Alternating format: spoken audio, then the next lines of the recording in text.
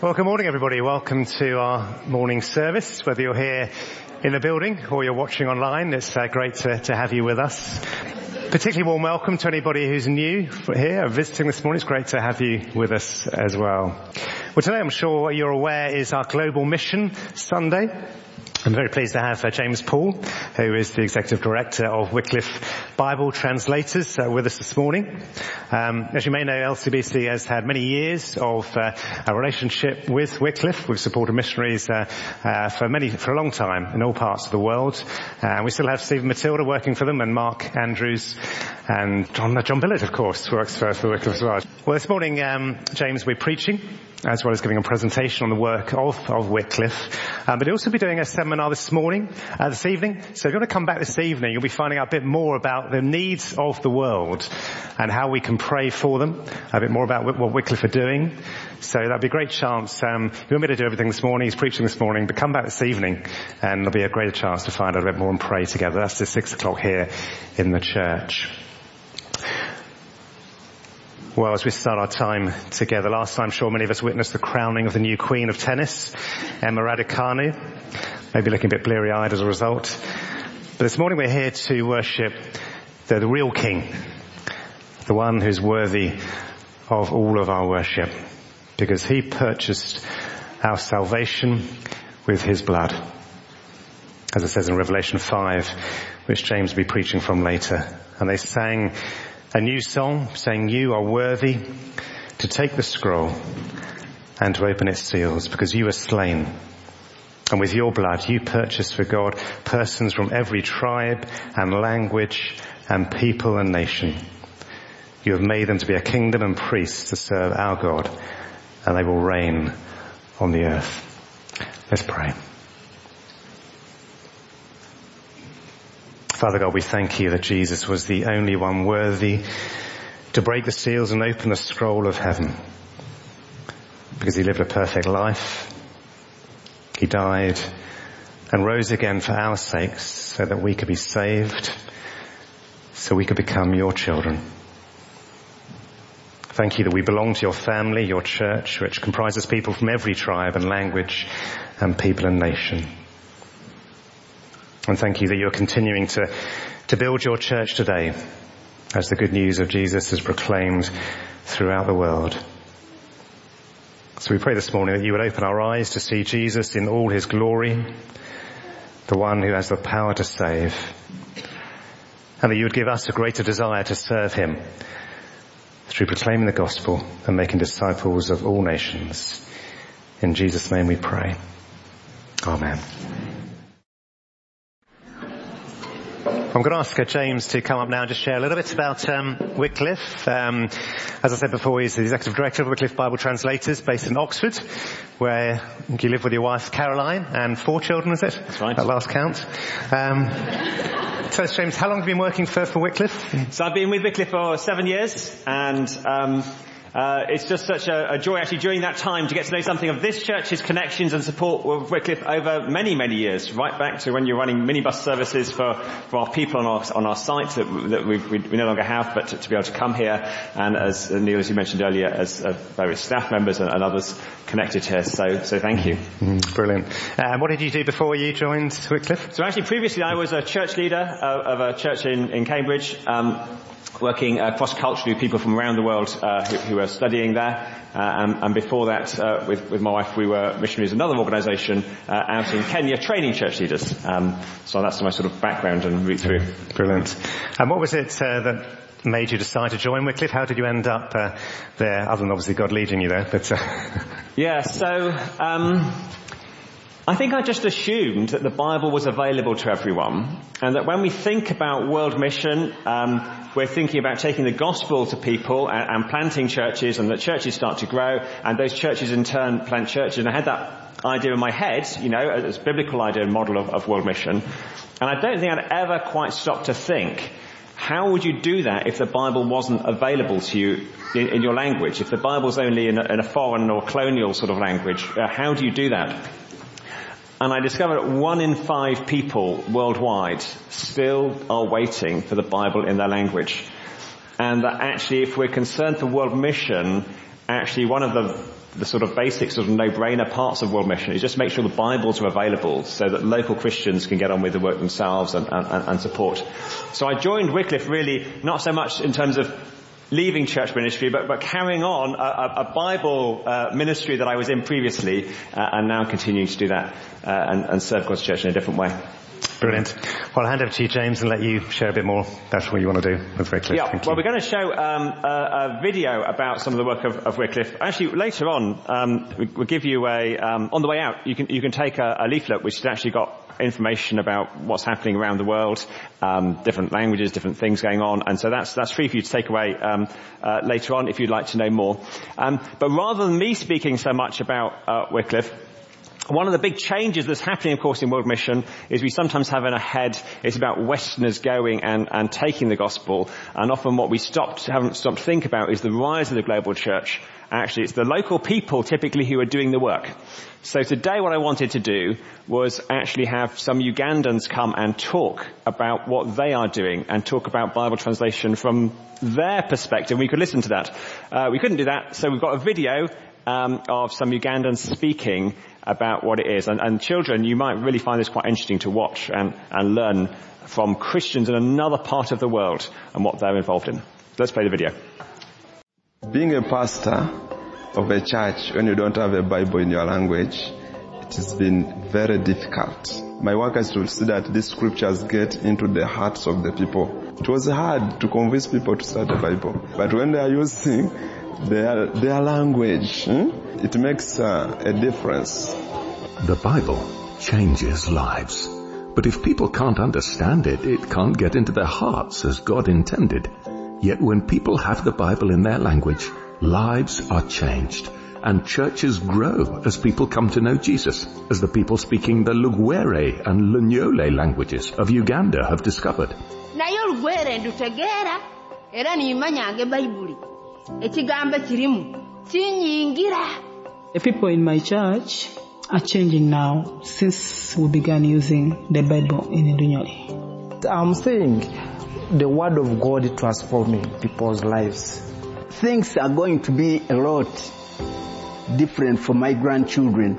I think their understanding of God will be better than me.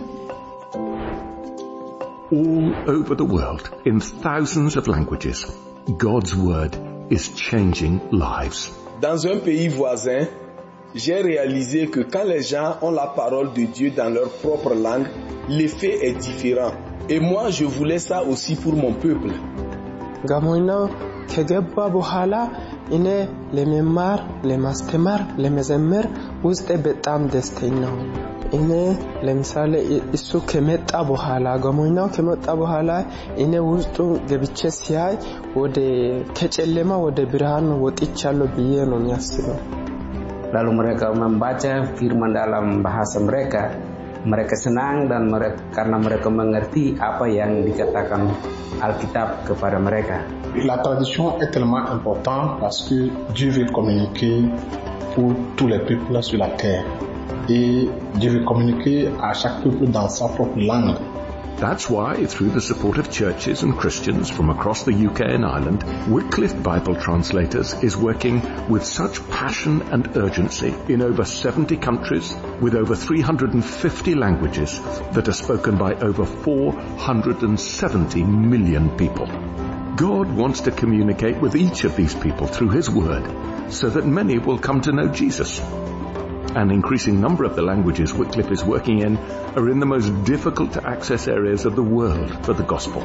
All of these names have been changed to protect the people involved. In one of these countries, someone we're calling Ibrahim works to translate the Bible into a language spoken by millions of people, most of whom have never heard the gospel. He says, "People have the right to know what God says.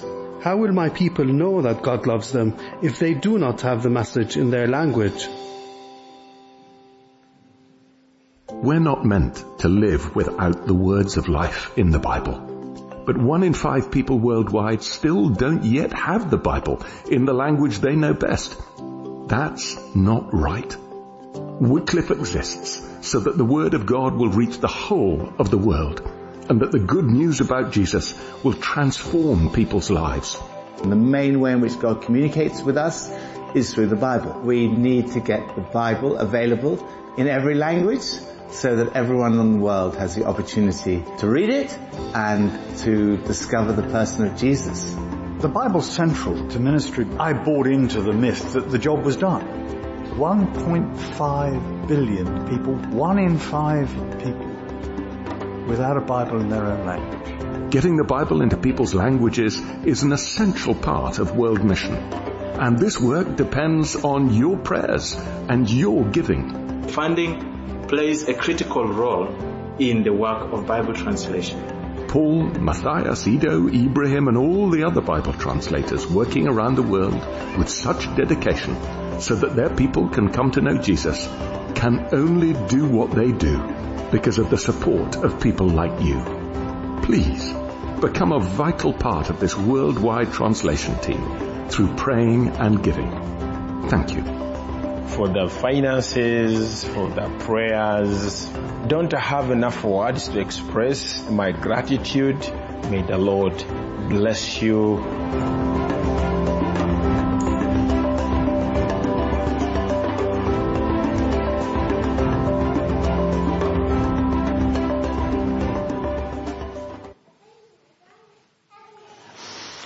Thank you. So we saw there, we're starting Uganda, took you around the world and ended back in Uganda. And actually some of the things that on that video happened because of the support of this church in the past and some of those languages that were appearing in different parts of the world. Some of that work is ongoing thanks to your support. Now I just thought I might ask some of the children, having seen that video, I wonder if any of the children can tell me, why does the Bible matter? Why does the Bible matter? I'm going to run over here. Sorry, I should have got a funny mic. The Bible matters to us so that we can learn about God and we can get to know Him better. So brilliant answer, we can learn about God and get to know Him better. Could any of the adults answer that better? I don't think you could. The Bible matters so we can learn about God. So when we think about Bible translation, we might tend to think of nerdy people interested in languages, doing some specialist tests with languages. But that's not what it's about. When we think about Bible translation, we're thinking about people knowing Jesus. About coming to know Jesus for the first time, about growing in faith and knowledge and love of Jesus. Now, I wonder if any of the other children or want to try and guess how many languages there are in the world. How many languages? Just shout out actually. Adults, you can shout out too. I'll give you a higher or lower, shall I? Make it easier, so just shout a number.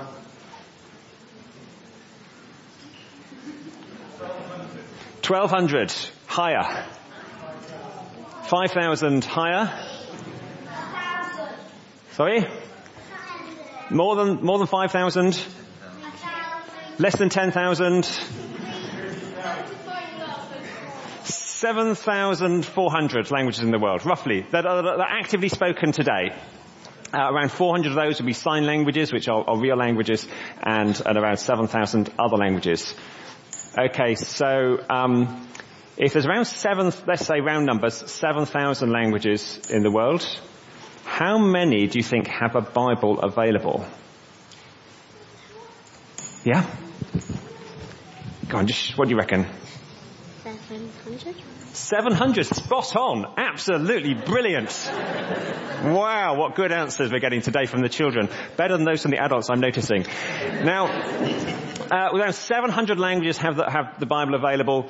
Another, roughly through the work of Wycliffe and our partner organisations and a few others, roughly another 1,500 round numbers have a New Testament available.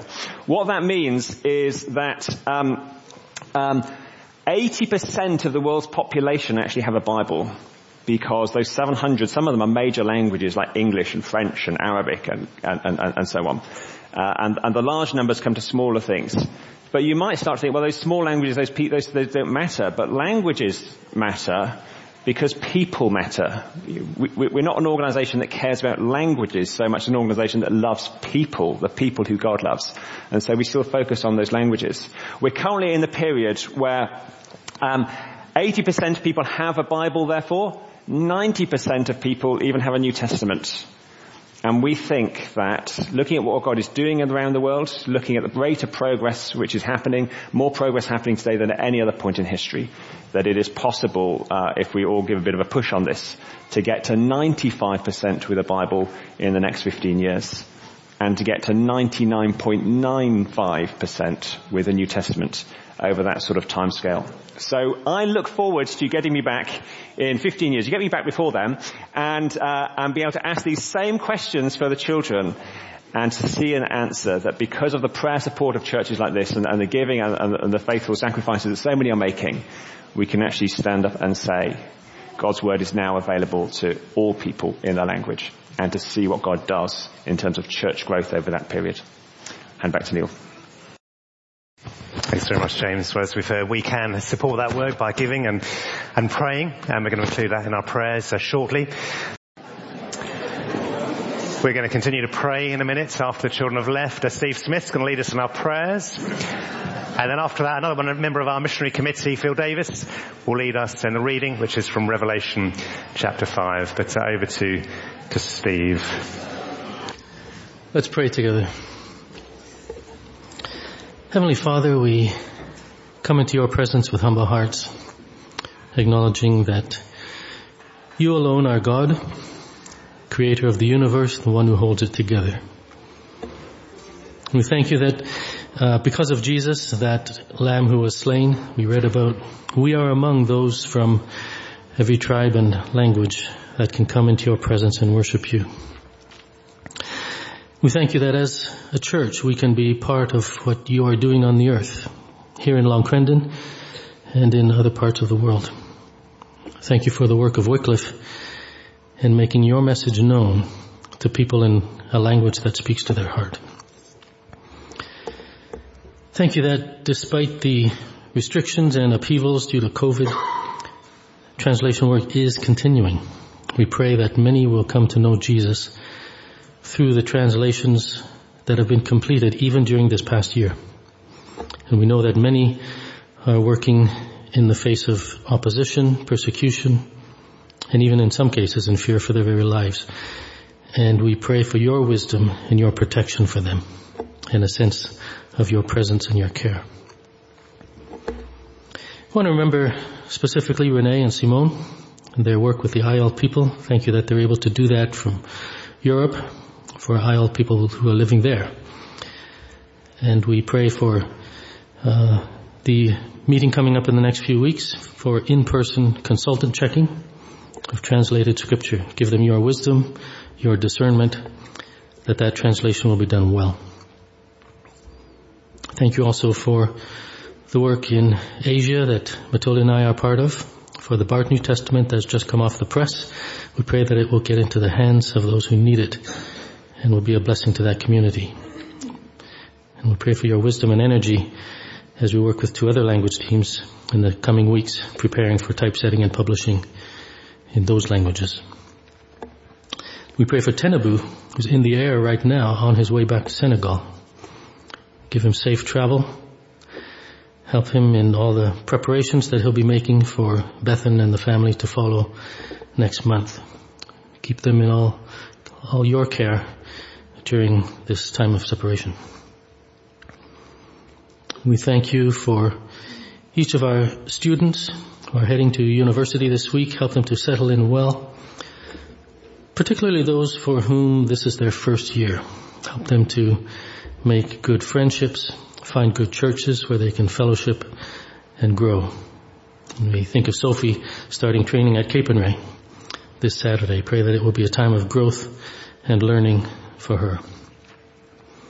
We thank you now for this time that we have together, and we bring you our worship, our praise, in the name of Jesus, that Lamb who was slain for us. Amen. The reading this morning is Revelation chapter 5. It's Revelation chapter 5. Then I saw in the right hand of him who sat on the throne a scroll with writing on both sides and sealed with 7 seals. And I saw a mighty angel proclaiming in a loud voice, "Who is worthy to break the seals and open the scroll?" but no one in heaven or on earth or under the earth could open the scroll or even look inside it. I wept and wept, because no one was found who was worthy to open the scroll or look inside. Then one of the elders said to me, "Do not weep. See, the Lion of the tribe of Judah, the Root of David, has triumphed. He is able to open the scroll and its 7 seals." Then I saw a lamb, looking as if it had been slain, standing at the center of the throne, encircled by the 4 living creatures and the elders. The lamb had 7 horns and 7 eyes, which are the 7 spirits of God sent out into all the earth. He went and took the scroll from the right hand of him who sat on the throne, and when he had taken it, the 4 living creatures and the 24 elders fell down before the Lamb. Each one had a harp, and they were holding golden bowls full of incense, which are the prayers of God's people. And they sang a new song, saying, "You are worthy to take the scroll and to open its seals, because you were slain, and with your blood you purchased for God persons from every tribe and language and people and nation.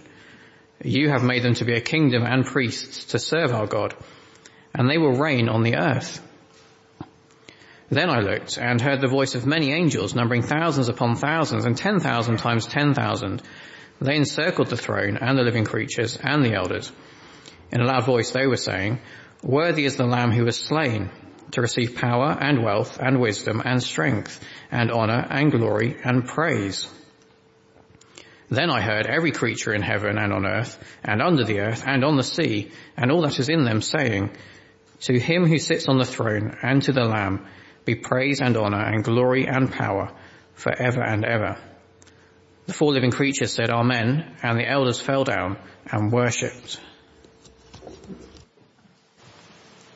Well, let's pray, shall we?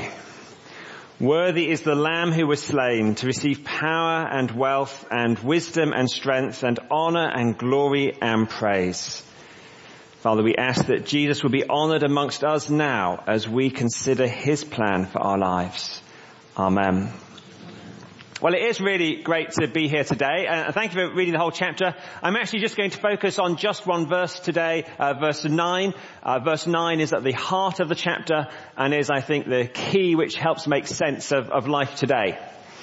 This passage is a glimpse into heaven, and in heaven what is being said about Jesus is, verse 9, "You are worthy to take the scroll and to open its seals, because you were slain, and with your blood you purchased for God persons from every tribe and language and people and nation."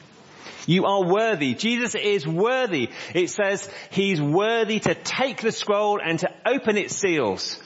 What's that about? Why does that matter? Well, the chapter started with God himself holding a scroll in his hand, and it turns out, if you read on in Revelation, that this scroll is God's master plan for history. God has plans for this world. He made this world for a purpose. And he didn't intend that it should last forever. No, he gave the world a beginning, and he has planned for it an end. And because this world is in something of a mess, his master plan is to sort it out once and for all. It's a plan to crush all that is evil, all that spoils, and to remake this world once again. But there's a problem. You see, because verse 1 said that this scroll was sealed with 7 seals. That is, it was all locked up. God's master plan for history couldn't be actioned. It couldn't be opened. I mean, it's like, I don't know if you've had this in the summer. Maybe you're planning to go overseas for a holiday, or some of you got relatives, even now maybe in America, and you plan. But these plans are all frozen. The travel restrictions stop them. And you have these intentions, but nothing can happen. Everything is on hold until the COVID ends. Now, if that's some of you with holiday plans or trying to see family overseas, that's frustrating. It's annoying. But when we're talking about God's plans for history being put on hold, well, that's a disaster. So John, who's having this vision, he weeps. Verse 4, "I wept and wept because no one was found who was worthy to open the scroll or to look inside." It's a disaster because unless that scroll can be opened somehow, God's plans will not take place. And unless God's sovereign plans are put into action, well, then all history becomes meaningless, or all life becomes devoid of purpose. Without God achieving what he wants, there'll be no happy ending for any of us. Only terror will await. No wonder John weeps.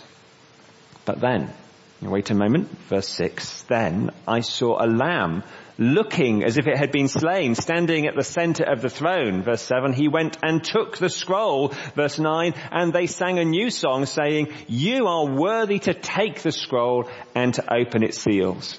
Jesus is the only one who can open up the scroll. That is, he alone is the only one who can reveal the eternal destiny that God has planned for the world. But why? Why is the future of the world and the future of each of our lives effectively in his hands? Well, verse 9 tells us why. It is because, two reasons actually. Because firstly, Jesus' death brings urgently needed salvation. Verse 9, they say about Jesus, you're worthy to take the scroll and to open its seals because you were slain. The death of Jesus on a cross is being talked about in heaven, being celebrated in heaven because, what's the reason given here? You're worthy to take the scroll and to open its seals because you were slain, and with your blood, that is by giving your life, by dying on a cross, you purchased for God persons. The death of Jesus purchased people. It ransomed them out of captivity. And it says he purchased people for God.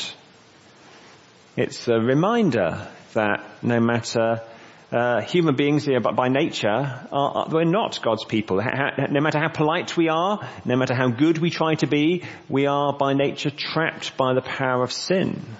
And without Jesus, we're held captive, whether we like it or not, and we cannot escape.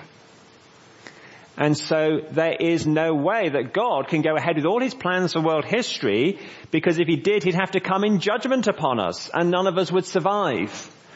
But God has a heart of love. We sang about it earlier, didn't we? That's not what he wants. He made the world. He loves the world. Hey, you, he loves you. That's what we're singing. He's not some sort of vengeful tyrant out to destroy the world. No, what he wants is to make all things new. So whilst people are held captive to sin, his plans have to be put on hold. The scroll must be sealed shut. But now, wonderfully, amazingly, the death of Jesus has ransomed people for God. Jesus' death brings salvation for all who put their trust in him. We're purchased for God, so that no longer in captivity we have a new owner, a new status as the people belonging to God himself. And that is why Jesus can set history going once again. Because God plans to surround himself with people for all eternity. Yet without Jesus, he'd have no people, because we'd rejected him. But in Jesus, through Jesus, we can be saved. So now God's plans for the end of the world can now come into play. That scroll can now be opened. And we can be sure that God will now bring history to its final conclusion. To that point where evil is punished and his people get to reign in a new world in his presence. Because this world is a messy place. And we all go through hard times, sooner or later. No vaccine is going to end that. But now, because of Jesus, there is meaning. Now, because of Jesus, there is purpose. Now because of Jesus, there is value and significance to each of our lives. And for many of us, life will not be easy. But now that the scroll has been opened, we can be sure that we will one day reach that destination, that what God has planned for the whole world will certainly come to pass. Indeed, it's that knowledge which keeps us from living inward, sort of self-centered, inward-looking lives and gives us a whole new perspective on life in this world. I mean, if you know how the world ends, doesn't that make you look at Long Crendon differently, and Tame and all the villages that you're from? Doesn't that shine a whole new light on the needs of the UK, of the world? Jesus purchased us for God. That means not only that individually our individual futures are safe, that believers in Jesus are secure. It means that all of God's plans for the entire world are now moving forward to their completion, and that the day when this world is no more, that day will be here soon with all its eternal consequences. Now, we haven't really reached the best part of verse 9 yet, so let me show you that. At the end of verse 9, it says of Jesus that with your blood you purchased for God persons from every tribe and language and people and nation. And the emphasis here is on the word every. This verse isn't so much about who Jesus purchased as about where he purchased them from. Jesus' death brings salvation, reaching the whole world. That's the second reason here that Jesus has this pivotal role in bringing about God's eternal plans, because of the global reach of what he accomplished. Jesus purchased for God people from every tribe in the world, from every language group in the world, from every people group in the world, from every nation of the world. Too often I think we forget this verse. When at the end of Matthew's Gospel, for those who know it, Jesus says, therefore go and make disciples of all nations. And we tend to think all nations, well, there's what, like 190 something countries in the world, something like that. But it's just missing the point. The word translated in English as nations isn't talking about the modern nation state that we have today. Really it means people group. And there's a lot more people groups than there are countries, like thousands more. And that intent of Jesus is made very clear here in Revelation, where it says in verse 9 that Jesus purchased for God from every tribe, every language, every people, every nation. I mean, think about that verse. What do you understand from that verse when you think about it? Because I see there over 7,000 languages, of which fewer than 10% have a Bible. Over 1 billion people who do not have the Bible available in their language. I find it shocking. I mean, it still shocks me after years in my role that almost 200 million people alive today don't even have a single verse available in their language. Not even John 3:16. And so I come across a verse like this in my Bible. I see that God's plans for this world are bigger than ours, and we all still have some catching up to do. I mean, what do you think about when you come across that sort of verse? I hope you get the point that Jesus was only permitted to open that scroll mapping out God's plans for the world. He was only worthy to do it because he had redeemed people out of every tribe, every language, every people, every nation. On the cross, Jesus ransomed people from all corners of the world, from communities right across the globe. And that is why God's master plan for the whole history of the world could be unlocked, because of the global extent of salvation. And if you add all this together, you see that God's eternal plan has always been for people from every tribe, language, people and nation to be brought into his presence. And that is the shape and direction of all world history. God's people are to be a multicultural, multi-ethnic, multilingual family. People of all different races, all cultures, all languages, people from every caste and every social class, all brought together by Jesus for God. And friends, I must point out to you this morning that if that is God's plan for world history, it should also be our plans for our lives and for our church. I mean, it's the fool who makes their own plans for their life and tries to make them happen regardless of what God might be doing. And the wise person fits their life within God's plan. We first try to understand what is God's agenda, and then we make his agenda our agenda. We would be so much happier if we just did this. We would save ourselves so much grief. And when we come to consider God's agenda, we must not forget that in the various things we could say, it is clear that his concern is global. Jesus sent us to make disciples of all nations, all people groups, because he had first redeemed from every tribe, every language, every people, every nation. World mission is not something for a few keen Christians. You know, there's always, in any church, there's always a few people who like that sort of thing. Now, God himself has a heart for world mission, and all godly people will share his concern.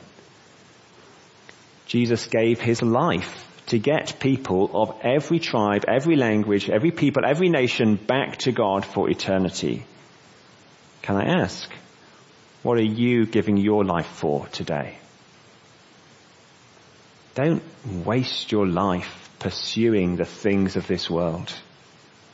If Christ gave his life for you, give your life, expend your life, pour out your life, use up your life pursuing the things that matter most to him.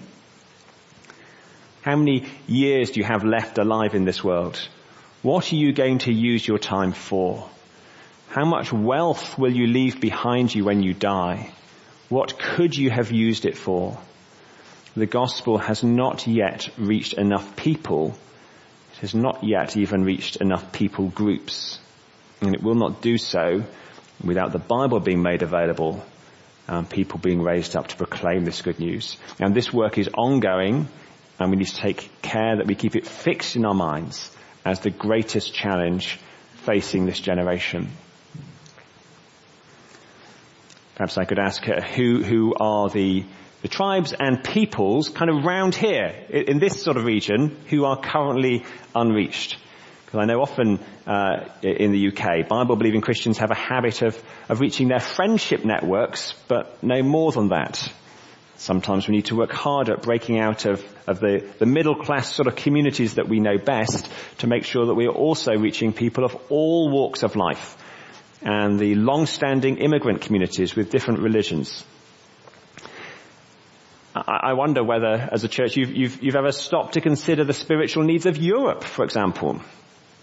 How many Bible-believing, Jesus-loving evangelical Christians are there in Europe?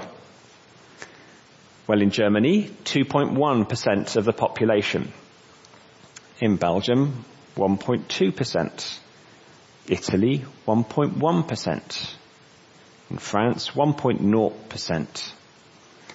The Czech Republic is just 0.7%, a figure so low it is comparable to a Muslim country like the Islamic Republic of Pakistan, 0.6%. Greece is 0.4%. Poland, 0.3%. And those of you here from those countries will know this, but the rest of us need to pay more attention. The biggest problem facing Europe today is not COVID, but that there are too few workers for the harvest field. There are people in communities across this country and this continent who Jesus died for, but who are waiting to hear about it. And that's before we even mention the tremendous need for the gospel all over the world. Globally, it's thought that over 85% of all Hindus, Muslims and Buddhists do not know a Christian. Asia has a population of 3.5 billion people. Only 13% even know a Christian. 3.1 billion people do not. And a fundamental issue, of course, is that when 1 in 5 of the world's population don't even have a Bible available in their language, this is not just something that affects only sort of the remote tribes. I mean, in large parts of the Islamic world, there is no church growth because there are no Bibles available. I mean, how could you lead someone to Christ without a Bible they could understand? You'd at least want a Luke's Gospel or something, wouldn't you? Minimal. How can you establish a church that plants other churches, that is built and founded and growing in God's Word, if they do not have full access to it? So we see that Jesus is building a global church which encompasses believers of every tribe, language, people and nation. And the Bibles are being translated, the gospel is being proclaimed. But what part are we going to play in that great task? What will our lives achieve? What will this church's contribution be? Well, I mean, instinctively you say to me, James, this is far too hard. You're bamboozling me with all these great big numbers. What can a little church like this do against such overwhelming numbers?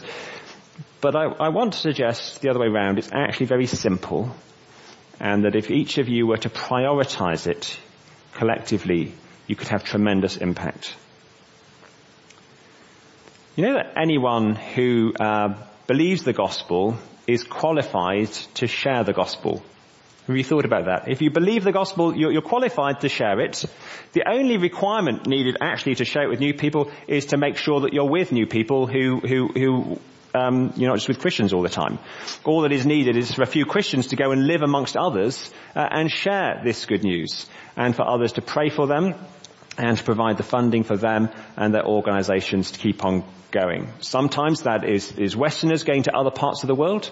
Sometimes that is Westerners helping to fund local people, a missionary from India going to work in another part of India, but requiring funding from here. It comes down to people like us who understand that Jesus' salvation is not just for people like us, but that it reaches globally, that it must be taken globally to every tribe, language, people and nation. That's what the early Christians understood. Just read the book of Acts. And that's what we're about at Wycliffe Bible Translators, because when we translate the Bible for people, we're trying to accelerate evangelism and discipleship in those communities. And with the Bible available, people can find out about Jesus and churches can grow. With the Bible available, other mission organizations can do their work more effectively. That's what they say to me. James, we can't do our work until you've done yours. But no mission organization can do anything without people. It takes people to go and do it and invest their lives in it, both from the West and locally around the world, as we saw in the video earlier. It takes people who will stay behind and give and invest their money in it, especially from the West. And it takes people who will pray. Prayer makes it happen. So I wonder if everyone in the church here is connected to a mission partner and to a mission organization. If we share God's concern for world mission, it will mean praying for the work. And one of the simplest ways to do that is to pray for one of the church's mission partners, who the World Mission Committee are recommending to you, and to use a prayer diary from a good mission organization. If you pick up our leaflet afterwards, there's a prayer diary in from us, which I can recommend to you. But, other good mission organizations are available. But the thing is to pray. Because when we pray, we're taking part. Prayer is real partnership. It will also inevitably mean financial support for the work. The task of world mission is tremendously expensive, and typically those who travelled overseas depend entirely on what God gives them through the giving of those in their home churches. And those who sort of stay and are set aside by churches locally to work maybe remotely, again, the giving of those in their home churches. And those sorts of people we saw in the video earlier who can be set aside by their home churches rely on giving of Christians in the UK to fund their ministries. And mission organizations depend on the giving of individual Christians. No one else is going to fund this work if the Christians and churches don't. So if our plans for our lives revolve around ourselves and what we want to do, we will always prefer, won't we, to keep our giving to a minimum. But if we're seeking to align our lives with God's master plan, then we want to ensure that at least some of our money, some of our giving is being used to reach every tribe, language, people and nation. So we pray for this work and we pay for this work. And as a church together, we seek to send workers. Friends, it's a good time to identify as we come out of COVID and all the upheaval that's been. It's a good time to start identifying who else can go. Because I've spoken to Christians in many different countries now and have asked them what help, if any, they need from the UK. They're looking for funding for their workers, but they're still looking for us to send more people. And if such people don't come from a church like this one, where else are they going to come from? Pray that God will make this church a centre from which mission workers are sent out into different parts of the UK, of Europe and of the world. People sometimes have in their mind that that's classically someone in their 20s. Well, we do need and take people in their 20s, but we have roles available for people in their 20s, 30s, 40s, 50s and 60s. At Wycliffe, we don't just need linguists that you might think of. We're calling out for godly people who can use their professional skills in IT or management or accounting to play their part in this urgent task that is fundamental to the growth of churches worldwide. And many of those roles can even be done from home on Zoom. Is that scary when I talk about these things? Does the thought of stepping out to do something new scare you? Would you just be frightened to leave friends and family to go to that point where the Christian help is most needed? Does your bank balance feel threatened by the idea of funding world mission? Is these things I'm saying, are they just too big a risk? But what have we just been talking about? The scroll has been opened by Jesus. We can be sure that history is on track. We're the ones who know how the world is going to end. All God's master plan for the whole world is now moving forwards to its final completion. The really scary thing would be to let that pass you by. If we take risks for Jesus, we have not risked anything. He himself said that it was those who wouldn't risk anything for him, they are the ones who will lose it all. So as Christians, our future is secure. The scroll has been opened. God's master plan is in progress. We are safe. We are secure for all eternity. Nothing can ultimately hurt us or harm us. So therefore, we are free.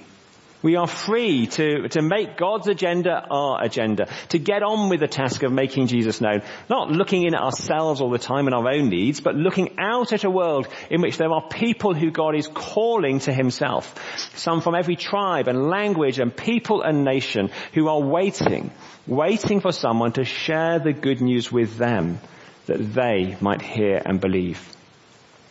Shall we pray that God would use us to play a part in achieving this? Let's pray. Father God, we thank you for Jesus and his great salvation. Please open our hearts and minds more and more to realize the wonderful work that Jesus has done, and direct our lives so that we're more aligned with your plans for this world. Father, please use us to call those Jesus has purchased for you from every tribe, language, people and nation, here in Crendon and surrounding areas, here in this nation, and all around the world. And Father, we ask that you would raise up some amongst us from this church to be a next generation of mission workers who will not cling to their lives, but who will gladly give up careers and comfort for the sake of the billions who are lost, who are waiting to hear the good news. And alongside them, would you raise up many others today who will commit to funding this work and to praying for it.